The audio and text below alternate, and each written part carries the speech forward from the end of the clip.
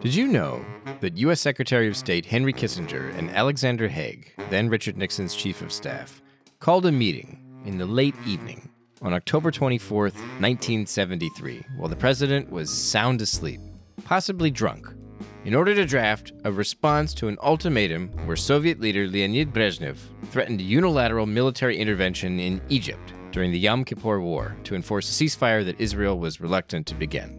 Did you know that? Kissinger and the others, without waking Nixon, decided to raise the U.S. nuclear alert level to DEFCON 3, the highest it had been since the Cuban Missile Crisis.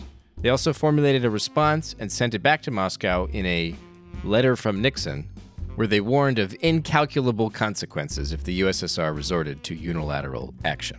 The next day, after the Soviet Politburo decided to ignore the nuclear alert and back down, saying they'd send only ceasefire observers, Kissinger announced to Nixon, "Mr. President, you have won again."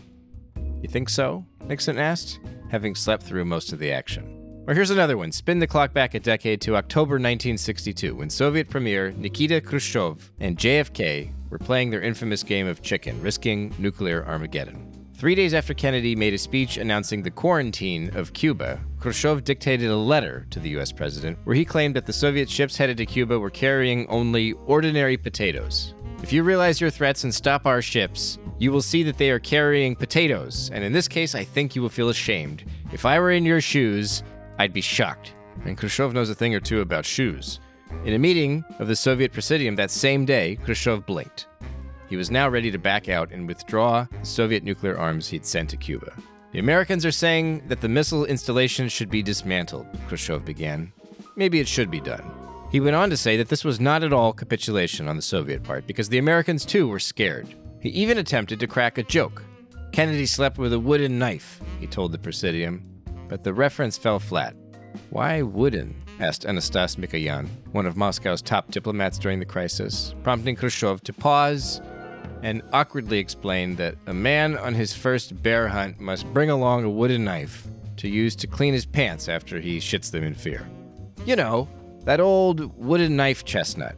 These anecdotes, the stories about how Nixon slept through his triumph in the Yom Kippur War, and how Khrushchev rambled about potatoes and soiled pants at the height of the Cuban Missile Crisis, these are just two snippets contained in a massive upcoming book about the diplomatic history of the Cold War and the Soviet bid for global power.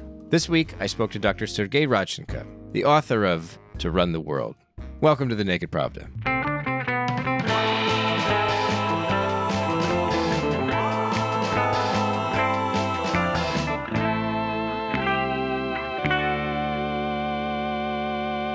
Howdy, folks. I'm your host, Kevin Rothrock, the managing editor of Medusa's English language edition, and welcome back to the Naked Pravda. This week's show is what you might call a big tease for a big book, because Sergei Radchenko's To Run the World, the Kremlin's Cold War bid for global power, is as large and ambitious as its publication date is far away. In the United States, at least, this book isn't available on Amazon until May 31st, 2024. But don't let that turn you off, because I've got the author for you on the show this week, and who doesn't enjoy a little anticipation? Much of the literature about Soviet foreign policy in the Cold War focuses on either ideology or Moscow's quest for security or outright imperialism. The premise of To Run the World, on the other hand, is that narratives of legitimacy offer crucial insights for understanding and interpreting the underlying motivations of Soviet conduct around the world during this time. For example, I mentioned the Cuban Missile Crisis a few moments ago. This was a 13-day confrontation in the latter half of October 1962, when the USSR deployed nuclear missiles in Cuba, matching American nuclear missiles deployed in Italy and Turkey. It's widely considered the closest the Cold War ever came to escalating into a full-scale nuclear war. It ended with the USSR withdrawing its missiles after JFK promised not to invade Cuba, where communists led by Fidel Castro seized control just a few years earlier. Castro, incidentally, would go on to be the longest-serving non-royal head of state in the 20th and 21st centuries, acting as Cuba's leader in different capacities for almost 60 years. Anyway, getting back to 1962 and the Cuban Missile Crisis, Kennedy also promised to remove American missiles from Italy and Turkey, but this concession was a secret deal, and the resolution of the missile crisis was ultimately an embarrassment for Moscow. Radchenko argues that Khrushchev's decision to send nukes to Cuba was at least in part a reaction to the seeming unfairness of the presence of U.S. missiles in Turkey and Italy. This presence, even if it didn't matter all that much militarily, mattered a great deal psychologically. And you can't really understand the crisis without this psychological perspective. In his book, Rodchenko describes how deep insecurity behind the brave facade of revolutionary hubris influenced Soviet foreign policy, which, and this is another central argument of the book, was more complicated than a simple standoff with Washington. Leaders in Moscow wanted the United States to respect the USSR as a fellow superpower, and needing this respect was itself problematic for the pursuit. But the Kremlin also competed against China for the recognition of the non-Western world as a great revolutionary power on a mission to push back against America. At various turns throughout the Cold War, Moscow was looking over its shoulder at Beijing, worried about its status in the Third World as the leader of anti-imperialism. As the post-war period progressed, however, it became clear that the USSR wasn't America's equal, at least in many key areas. And this realization in Moscow compounded frustrations about unfairness and mistreatment that are still alive and fuming today, especially in Ukraine. But enough of me talking about the book. Let's get to my interview with its author, Dr. Sergei Rodchenko, the Wilson E. Schmidt Distinguished Professor at the Johns Hopkins School of Advanced International Studies.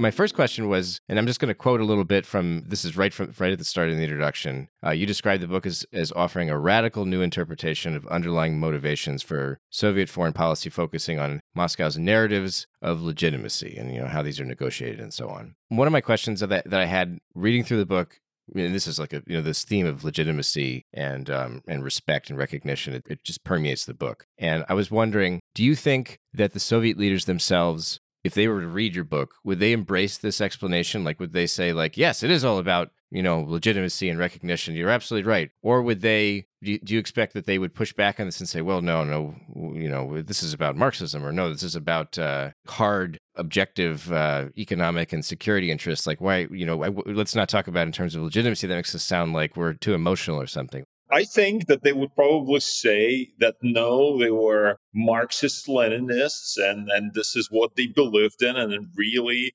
followed that as as their heartfelt desires, i.e., the construction of new society, etc., etc. But you would not expect them to say anything else, because they have to stick to those narratives, the legitimating narratives and the rationalizing narratives, right? Yeah, we're doing it because we're building a wonderful society. But really, did they really down below try to do that? Or did they care about their position in the world? Did they care about how the world looks at them and what the world makes of them? And I think it's the latter, even subconsciously, that really defined the way they acted. Now, of course, for historians, this is very difficult to figure this out, because, I see myself writing about motivations of these people who may not even themselves realize that they had those motivations. I mean, as a historian, how do you even do that?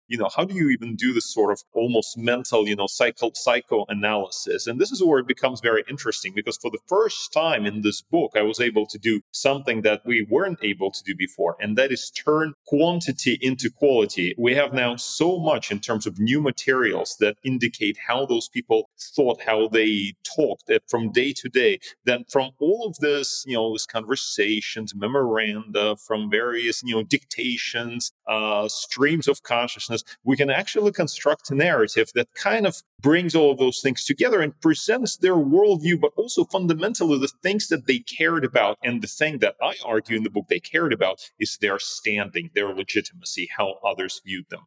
You raise this issue of when Soviet leaders are doing when they're challenging the status quo, I guess, or when they're sort of pushing their luck, maybe you compare it to Raskolnikov in Dostoevsky's Crime and Punishment. And I wonder if you could explain for listeners, because I feel like if you can give them a kind of taste of how you're using this, it'll give people a good idea of why they ought to read the book. I mean, it's signature. Obviously, I'm a lover of Dostoevsky, love his work, and including, of course, Crime and Punishment. And I was trying to use some of those analogies in my book, in particular talking about particular Soviet leaders, but then also I talk about that in the conclusion when I talk about Putin. And the thing that really jumped out at me was how the Soviet leaders in particular, how they had this inferiority complex and how they really worried about the fact that whereas the United States as a superpower could do certain things, they were denied those same things. And they felt like they had to prove themselves that they also had the right to do those same things. And, one example of this would be Khrushchev sending missiles to Cuba. Why? If the United States is allowed to send missiles to Turkey, why is it that we are not allowed to send missiles to Cuba? I mean, how unfair is this? What do they think there in Washington? Why, they don't look at us as equals. And so that is where this image of Raskolnikov comes in, i.e., the idea that you want to prove something to the world, but fundamentally to yourself. Now, for those reader or listeners who are not familiar with the story, in Crime and Punishment, we have Rodion Raskolnikov, the main character, killing this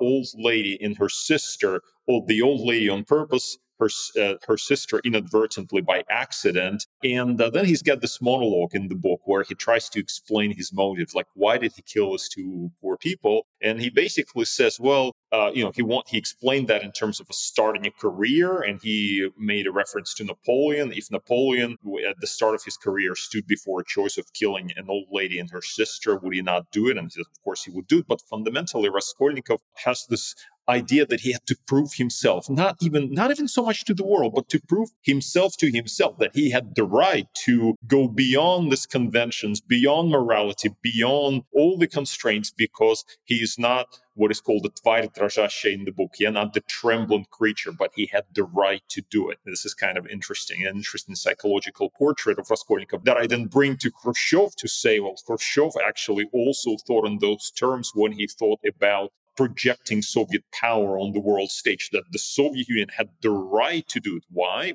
Who gave the Soviet Union the right? Nobody just did have the right, because the Americans have that right? And then in the conclusion, I connect, and this is where the book is very interesting, because unlike most histories of the Cold War, which just deal with the Cold War and don't touch on the present, I take it all the way to the present and indeed connect the Cold War and the post-Cold War, take it all the way to Putin, and then talk about Ukraine in those very terms, that Putin, in his approach to Ukraine, wanted to show that he had the right to kill the old grandma or to kill the old lady and her sister, to prove to himself that he had that right. Of course, he doesn't have that right, but he had to do it psychologically, something like that. So this is where Dostoevsky comes in. You mentioned Khrushchev and Cuba being an example of Moscow trying or feeling like it needs to prove to itself that it has the right to do something drastic, I suppose. You also acknowledge that Khrushchev may have been, you say he may have been the last romantic in the Kremlin, but there was nothing romantic about, I'm quoting here, nothing romantic about wanting to appear credible. There was nothing romantic about seeking prestige. It was all just a corollary of global leadership. And I wanted to ask you, is the pursuit of global leadership, is that itself romantic? Because this is something you address in the introduction as well, is that, not all nations in their self-perception think of themselves as great or world leading or anything like that. In fact, it's kind of that's a bit unusual. and one of the takeaways from the book, at least as I read it, and maybe this could be me bringing some of my own baggage, but it's that the United States, for instance, does have global leadership aspirations, and it kind of pulls it off, whereas the Soviet Union had them but failed. And I wondered, is the will to rule the world, and to use the title of the book, is that not itself romantic, or is that something different? So, and the United States is a very good example. Of course, the United States also has this notion of exceptionalism. We know about it. It's very much a part of American identity. If you take that out of America, then America very much loses its purpose on the international stage, right? And the same applies to the Soviet Union. Now, you could ask, why is that some countries have that and others don't? Which is why, by the way, the book deals with countries like the Soviet Union, China, and the United States. Those are big players in this context, but others not, others don't have that. And I don't know how to explain that. But what is clear in the book is that the Soviet Union certainly had this aspirations towards some kind of greatness, saw for itself a position in the global pecking order right next to the United States, wanted American recognition of that Soviet role as right up there next to the United States. but did not, these ambitions that are very persistent, they actually survived the Cold War. That's the remarkable thing. The ideology goes away, communism goes away. The ambition to be up there in the pecking order somehow survives, and we still have it even today, even though in purely material terms, neither the Soviet Union, never mind today's Russia, I mean, they never were close and will not be close to the United States, whose material power is absolutely overwhelming, even during the Cold War. But the Soviets had this ambition. They did not have the means. There's a Soviet comedy. I'm sure, Kevin, you've seen that comedy where there's this episode where a guy makes a toast saying, Мой прадед говорит, My great-grandfather says, I wish to buy a house, but I lack the means. I have the means to buy a goat, but I don't wish it. So let's drink to our wishes, always aligning with our means. well, in Russia, in the Soviet case, there was a huge gap between means and ambitions. Ambitions were always up there, means were not quite up there. Is that, a romantic impulse? I don't know. I would not call it a romantic, but there's something about it that it's certainly, this desire to be up there with the United States, to run the world on par or even together with the United States is certainly there. But let me also mention about the title, by the way, to run the world. Where does that come from? That's in itself is quite interesting. So we're talking about 1973. This is a period of détente, relative relaxation of tensions between the United States and the Soviet Union. Henry Kissinger goes to Moscow to see Brezhnev. That's in preparation for Brezhnev's visit, in anticipation of Brezhnev's visit to Washington, D.C. in June 1973. So Kissinger shows up in Moscow. Usually the negotiations would take place in the Kremlin, but on this particular occasion, negotiations took place in Zavidovo, Brezhnev's dacha, that's outside of Moscow, a couple of hours, where they were hunting boars. And while they were in a hunting tower, you can imagine Henry Kissinger in a hunting tower together with Brezhnev. Brezhnev told him, listen, I want to tell you something. Don't take any notes, but I want to agree with the United States that together we will run the world. Something, I'm paraphrasing. I'm actually paraphrasing Kissinger paraphrasing, because Kissinger later goes to Nixon and tells him about this. But to me, this captures this whole ambition of the Soviet leadership, this ambition without means, but the ambition to be up there with the United States and to decide the fate of the world. Why does Moscow have that? I have no idea, but it's clearly there. It's there, and it defines the Cold War in many ways.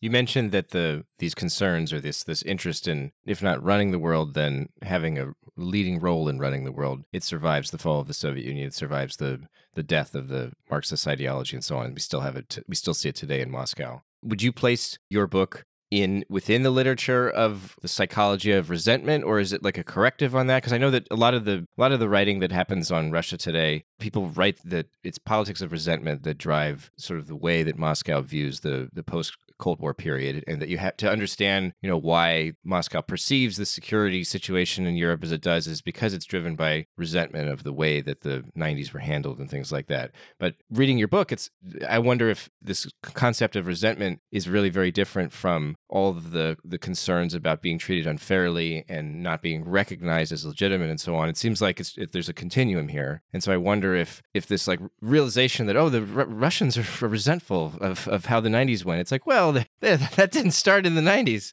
It didn't start in the 90s. They've been resentful. I don't know since when, but if you take my book as the starting point, I would say since the Second World War, because the Soviet Union emerges from the Second World War as, this great power in Europe, able to define the contours of European peace, of the future of Europe, really not expecting the United States to be involved in Europe very much at all, but hoping basically to manage Europe more or less by itself, but also with the help of the British. This is where I start my book, by the way, and this is where I describe Stalin's aspirations, what he wanted to accomplish. And then this vision of theirs kind of falls apart because the Cold War begins and Soviet ambitions are then trimmed. They're being pushed against by the United States. And from that, you get the sense of, oh, they are not recognizing us. They're not giving us enough they're not respecting our so-called legitimate interests, whatever. And this is a big problem, right? Because the perception of legitimate interests, of Moscow's legitimate interest in Moscow, was very different from the perception of Moscow's legitimate interest elsewhere. That is where you've got a kind of incompatibility between these different visions. And when the Americans come in and push against the Soviet ambitions, what we have in Moscow is a sense of, the sense of resentment that they don't give us our proper place that we think we deserve because of our great contribution to the defeat of Nazi Germany, because of our great science, because of, our ideology and so on and so forth. We deserve this, but we're being denied this. What's going on here? And that is combined early on in the 1950s with great optimism that history is on their side, i.e. on the Soviet side, because their economies grow and there are scientific breakthroughs. We've got the Sputnik in space. We've got Gagarin in 1961. I do not regard the first man in space as a sign of the weakening of the free world, but I do regard the total mobilization of men and things for the service of the communist bloc over the last years as a source of great danger to us. And I would say we're going to have to live with that danger and hazard through much of the rest of this century. And the atomic weapons, which is a very interesting element in this Soviet psychology, how they approach international relations. Once Khrushchev gets the bomb, he realizes that he's basically invincible. He will not be invaded. He actually says, I described that in the book. He said he was really worried about nuclear war, but then he thought for a while about it and realized that he would never have to use nuclear weapons. And then, as he says in his memoirs, and then I could sleep again. So this notion of invincibility, this notion of, being able to defeat anybody because they have this nuclear power also leads to this great chutzpah on the part of the Soviets and advancing their interest throughout the globe. And we get into a series of crises. I described them in the book from 1958 in the Middle East to the Berlin crisis, ultimately the Cuban Missile Crisis, with Khrushchev really driving this process because A, he's resentful, and B, he thinks that he can actually get very far because he's now invincible because of nuclear power.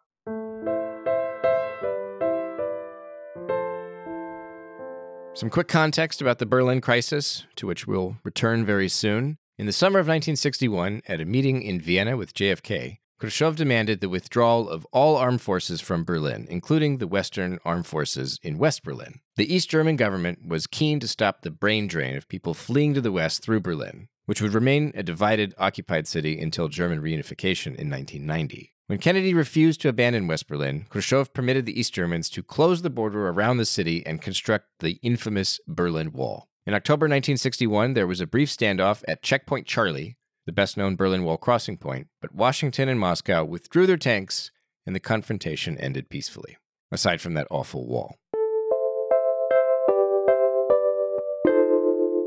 In the chapter that you mentioned about this immediate after, right in the beginning, I guess, maybe it's chapter 1 even, about the immediate aftermath of World War II, the post-war period, although I wonder how much longer we're going to use that phrase because it's like getting confusing. There's been so many more wars. You mentioned an apparently offhand comment that Stalin made to the U.S. ambassador to the USSR, where Stalin responded to sort of some congratulations about capturing Berlin by saying, oh, well, Tsar Alexander got all the way to Paris. And that this comment got back to Washington, obviously, and it sort of nurtured suspicions and concerns that Stalin's appetites were, limitless, and that only American resistance could save the rest of Europe. And you include this anecdote when discussing kind of like the chicken or the egg reasoning that surrounds thinking about U.S. deterrence and Soviet expansion in Europe and elsewhere. And I wonder, in researching this book, how often did you encounter what seemed to be sort of small comments by big players like this, maybe even jokes that go on to influence and kind of snowball and have big consequences? obviously the book is full of this kind of anecdotes of various kinds. The anecdote that you mentioned about Tsar Alexander is a very well-known one, and actually I'm surprised. I've been writing this book for 10 years. I'm surprised that I mentioned that because I thought maybe I would not have, because it's well-known. And there's so much new stuff that's there that nobody has ever seen. Now, where does it come from? And that, allows me a little bit, I think, to talk about the sources here. So there's a general perception that materials in Moscow are somehow off limits, and it's very difficult to get to the archives. And this was partly true throughout they closed down in the 90s. In 93, 94, things kind of closed down. Then there was just a trickle of materials in the late 90s into 2000s when I was researching my PhD, for example. Any document that I found was just great joy for me, because there was just such a dearth of materials. But then something changed, and that's actually a remarkable story in itself. But in something like 2013, 2014, suddenly they started declassifying a vast amount of materials, and what used to be a trickle became an absolute stream of documentation. And with Stalin, it's not as good as with Khrushchev and Brezhnev. And so one of the things that, one of the biggest contributions of this book, I think, is the coverage of Khrushchev and Brezhnev. Because what we have in the cases with those two is, we have almost daily conversations between them and various other party functionaries or foreign leaders, various visitors. In Khrushchev's case, and this is kind of bizarre, it doesn't exist in Brezhnev's case, but in Khrushchev's case, believe it or not, we have dictations, i.e., this is a guy who didn't write much. He didn't read much. He didn't write much. But what he liked to do was talk. Sounds like a certain American politician. Well, he talked, and he had a stenographer. He would go there and just take down all his thoughts, etc. And, we have some of that for Brezhnev, but mainly for Khrushchev. And so I was able to use all of those papers. And we're talking about hundreds and thousands of pages, hundreds of documents, thousands of documents, really. Documenting, it's almost like being a psychiatrist and sitting in a room with a patient where they kind of vent their frustrations, etc. So they recount all those, these various anecdotes and so on and so forth. And I'll give you just one example of how significant this may be. 1961, this is a crucial year during the Cold War. Why? Because tensions over Berlin are coming to this really hot point. There's fear that, with Khrushchev pushing his Berlin ultimatum to get the Americans out of West Berlin, with Kennedy kind of pushing back against this, there's a real fear that a nuclear war might actually erupt. Khrushchev keeps trying to push the Americans out. He goes to Vienna, he meets with Kennedy. This is the meeting that ends with that very famous remark where Kennedy says, "This is going to be a very cold winter." Well, during that summer, 61, Khrushchev repeatedly discusses the Berlin crisis in his various conversations. And of course, he ultimately decides against pushing it to the brink, and he decides to construct the Berlin Wall. So that's how we end up with the Berlin Wall, right? Because he had to stop the outflow of people from East Berlin into West Berlin. He couldn't get the Americans out of there, so he decides to construct the wall in August 1961. But then he tries to kind of rationalize that. In one of his conversations about the Berlin crisis, he suddenly starts recalling his experience during the Second World War. And he recalls in particular the first weeks when the Germans invaded the Soviet Union. And he was at that time in the Kiev, in Ukraine with military command. And one of his tank commanders, a guy called Nikolai Vashugin, turned up and said, we lost our whole tank army, and I feel responsible. I don't know what I should do. And then Vashugin, and that's, I'm just recounting here Khrushchev's recollection of this episode, Vashugin suddenly puts out a gun and blows his brains out right in front of Khrushchev. A pretty dramatic story, but what makes it even more interesting is that Khrushchev recounts the story in the context of what? A discussion of the Berlin crisis. So here the two superpowers are coming sort of head to head in Berlin, and he's thinking of the irrationality of human beings. He's thinking back to this episode with Vashugin, thinking, why the hell did he blow his brains out? It didn't make any sense. But he still did it. So in this context, he's sort of thinking, well, maybe Kennedy will do the same thing. He'll start a nuclear war, although it doesn't seem like he would be likely to, but we just don't know, because look at Vashugin, look at what he did. So I kind of start, when you collect all these anecdotes and you try to psychoanalyze this people, which is slightly dangerous. I'm not a certified psychiatrist, but you start to see how they thought and why certain decisions were made. And so now we can see why Khrushchev decided to back off in Berlin. One of the impressions I got reading this is that, and if this is a misperception, please correct me, but it's that in pursuit of being a great power and collecting these client states, which are sort of a necessity for that greatness, these great powers, or at least in the Soviet Union's case, they're just sort of creating problems for themselves, and they're not. It's not even clear that they're necessarily gaining anything beyond this difficult to define legitimacy and prominence and so on, and that they're losing resources, they're losing sort of diplomatic weight at times, and that it's not worth the trouble, and yet they do it regardless for the prestige. And I wonder, this isn't imperialism anymore. They're not getting like access to markets, or they're not getting like raw materials, or like is all that happening simultaneously? I don't want to be monocausal in my explanation for Soviet exploits in the what was then called the Third World, we now call the Global South. But I think strategically some of those areas were important. For example, Soviet Ministry of Defense thought in those terms. Oh, let's have a base in Cam Ranh Bay, in Vietnam. This is great. Or how about a base in Angola? This is going to be great. That's important. Economically, I don't think it was that important. So Soviet imperialism was never the same as British imperialism, for example, for which trade was important.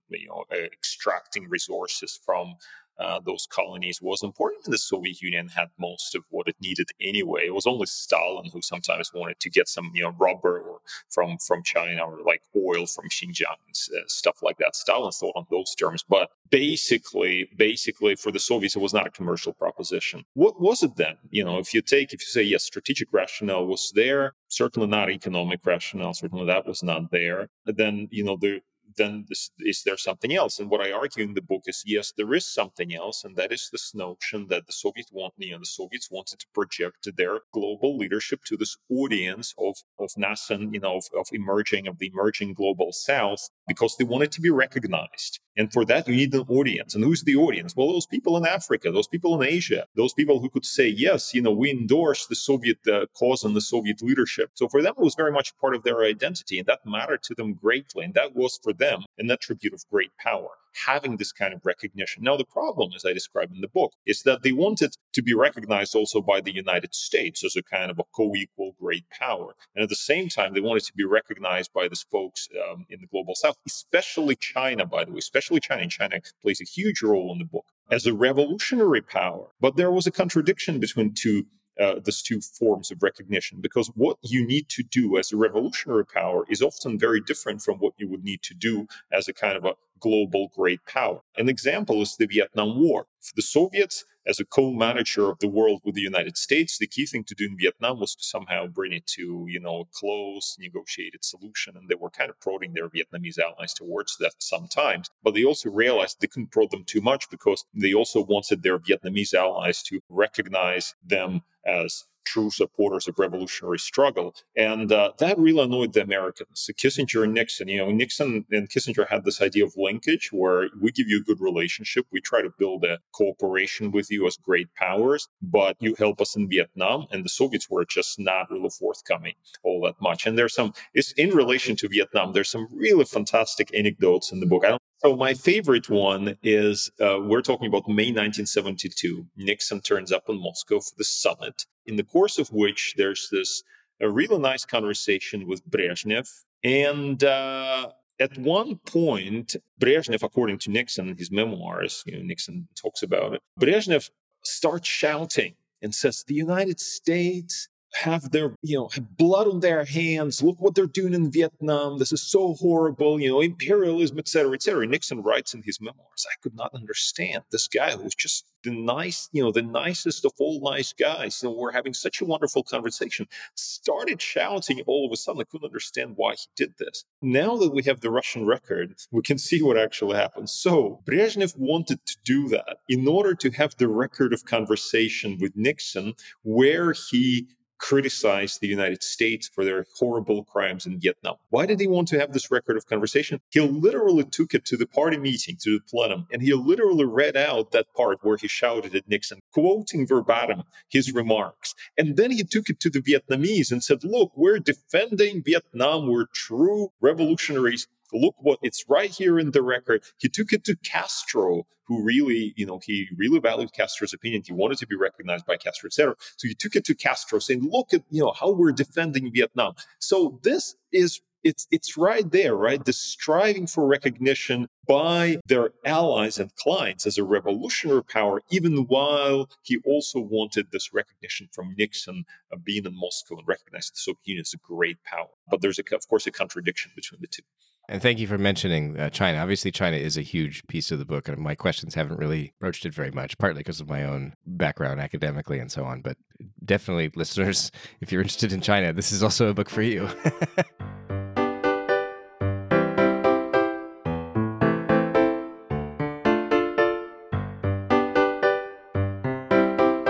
Can autocrats, can dictators, bad guys, can they seek legitimacy in peace? Like, for example, in advocating disarmament or arms control? Or is the autocrat's legitimacy fundamentally aggressive? And this obviously has, repercussions for when thinking about Putin and other baddies today. So that is a super interesting question. And I would say in Brezhnev's case in particular, he really latched onto this agenda of peace. And for him, it became so much more important than all the doctrine of Marxism, Leninism, and Das Kapital, the Communist Manifesto, which, he may have read the Communist Manifesto. I'm sure he never read Das Kapital. But anyway, he became really concerned about peace. And he would replace Soviet communist ideology with this notion of promoting peace as a goal in itself. He would meet with Nixon, and in meetings with Nixon, he would talk about this, saying, we have a special responsibility as two great powers to make sure that a nuclear war doesn't break out. And he would just go on and on and on about it. And you can gain from this the clear picture that for him, advocacy of global peace and his personal role in the world and in history, that was a huge part of his legitimacy discourse, right? For him, it was important to be doing that because he felt legitimized by this. Now, then we go to Gorbachev and we find some of the same themes. And this is, by the way, one of the things where I think the book is going to be a little bit controversial. We find, this is going to be contentious point, one of the contentious points of the book. We find some continuity here with Gorbachev as well in his advocacy of universal human values. Once you start going into this and what he meant by this, and for this, of course, we have the entire, various records of Politburo meetings where he talked about it. For Gorbachev, universal human values fundamentally meant peace. He wanted to promote global peace. He wanted to wind down the Cold War. He felt that this was his historical responsibility, his historical role. So I find here actually a lot of continuity between Brezhnev and Gorbachev, which is sort of counterintuitive. I think a lot of people will find it jarring that I talk about Gorbachev in those terms. But I find actually that this notion of peace and notion of special responsibility of the two superpowers is there for both Brezhnev and for Gorbachev. So both of them felt that they were legitimated by the idea of peace. But this is not always the case for autocrats. So look at Putin, for example. That's an obviously different story. And here we start getting into this very interesting discussion of the type of recognition that people want or leaders want. So, you could be recognized. We're talking about the importance of recognition as a way towards legitimization. Then we could talk about recognition as, for example, a partner of the United States. This was clearly important for Brezhnev. He wanted to be recognized. That's, hence the let's run the world together, right? Hence this whole idea about running the world together with the United States, to be recognized as a partner of the United States. And you could derive legitimacy from being recognized as a partner of the United States. But at the same time, you could also derive legitimacy from being recognized as the adversary of the United States, except you would be recognized by different audiences. And that was true for the Soviet Union, much as it is true for Russia today. In other words, for the Soviet Union, being recognized as a revolutionary power, i.e. an adversary of the United States, for example, in Vietnam, in Africa, and various other places, that also was kind of legitimating in itself. We have an interesting issue here of what do you really want to be legitimated by? A partnership with the United States or a conflict with the United States? And I think it's both. in many ways. I think it's both. And so I talk about that in the book, and I think the same model can be applied to understand how Putin sees himself and how he sees himself being legitimated by conflict with the United States. I'm going to be mixing up political science terms here and possibly confusing bits of your own book, but how much of this is like sort of system versus individual agency? Because I mean, I know that part of the premise of this book is you're looking at individuals and you're looking at, it's assumed that the significance here is the fact that individuals do have some degree of very significant agency to change and affect the course of human events, and nations themselves are only, I mean, their policies are made by fallible, emotional people, and so we have to look at people. But I wonder, you talk about the continuity of peace promotion or peace legitimacy, let's say, between Brezhnev and Gorbachev. How much continuity generally do you see? And in the past, we were already talking about resentment being a kind of stable theme of Moscow's perspective on the world and on the West and so on. How much variation do you see across the leaders in Moscow when it comes to these issues? Well, clearly, Kevin, leaders matter. I can talk all I want about continuity between Brezhnev and Gorbachev, but let's say, Brezhnev sent forces to Afghanistan and Gorbachev pulled them out. There's a big difference there, right? We cannot, it's obvious. Brezhnev sent forces to Czechoslovakia in 1968. Gorbachev did not intervene in Eastern Europe when things started to falling apart in the late 1980s. Clearly, there are big differences there. For listeners who might not be familiar with the two conflicts Dr. Rodchenko just mentioned, the Warsaw Pact invasion of Czechoslovakia was in August 1968, when 250,000 troops, led by the Soviet Union, later rising to 500,000 men, entered the Czechoslovak Socialist Republic and halted the Prague Spring, ending cultural and economic liberalization reforms introduced by Alexander Dubček. More than a decade later, Brezhnev would launch another armed conflict, this one lasting almost a decade itself.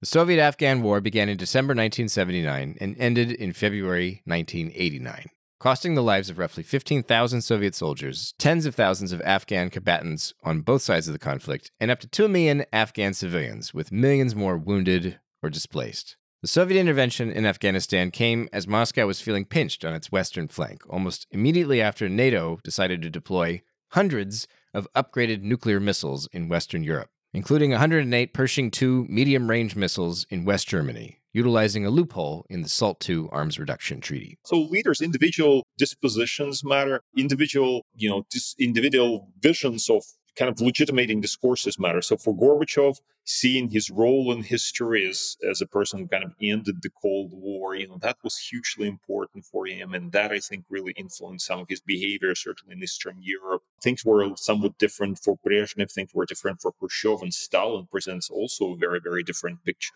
I attribute a large degree of the blame for the Cold War on Stalin, and not on systemic factors necessarily. So as a historian, I shy away from this grand systemic kind of international relations based explanations about struggle of great powers and so on and so forth, and really try to focus on leaders and how they made their daily decisions, of taking a very, very close look at that personal element. So yeah, that's why I see a lot of continuity, but that's also why I can perceive change. And that's how I explain change. When different people come with different ideas, we have change. So things just don't go on in the same way. At the same time, though, and I hate to contradict myself, there's still continuities, right? Even though new people come, still there's certain things that carry on from the previous era, whether it's resentment, whether it's this desire of recognition by the United States, desire of some kind of special status, desire for greatness. And is that unique to the Soviet Union? I would argue it's not even unique to the Soviet Union. I mean, China is a prominent fixture of the book. I think a third of the book is really about China. And I find the same motivations underpinning Chinese foreign policy: desire for leadership, desire for recognition, quarrel with the Soviet Union for leadership in the communist movement, how that really, really was a kind of a key aspect of Chinese foreign policy, of their identity, of their definition of who they are. So it's not a uniquely Soviet thing. I think it applies across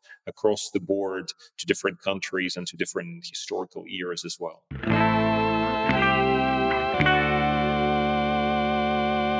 Thanks for tuning in, folks. This has been The Naked Pravda, a podcast from Meduza in English. Remember that undesirable status back in Russia means our entire news outlet now relies on readers and listeners around the world to support our work. Please visit our website for information about how to become a contributor with one-time or recurring pledges.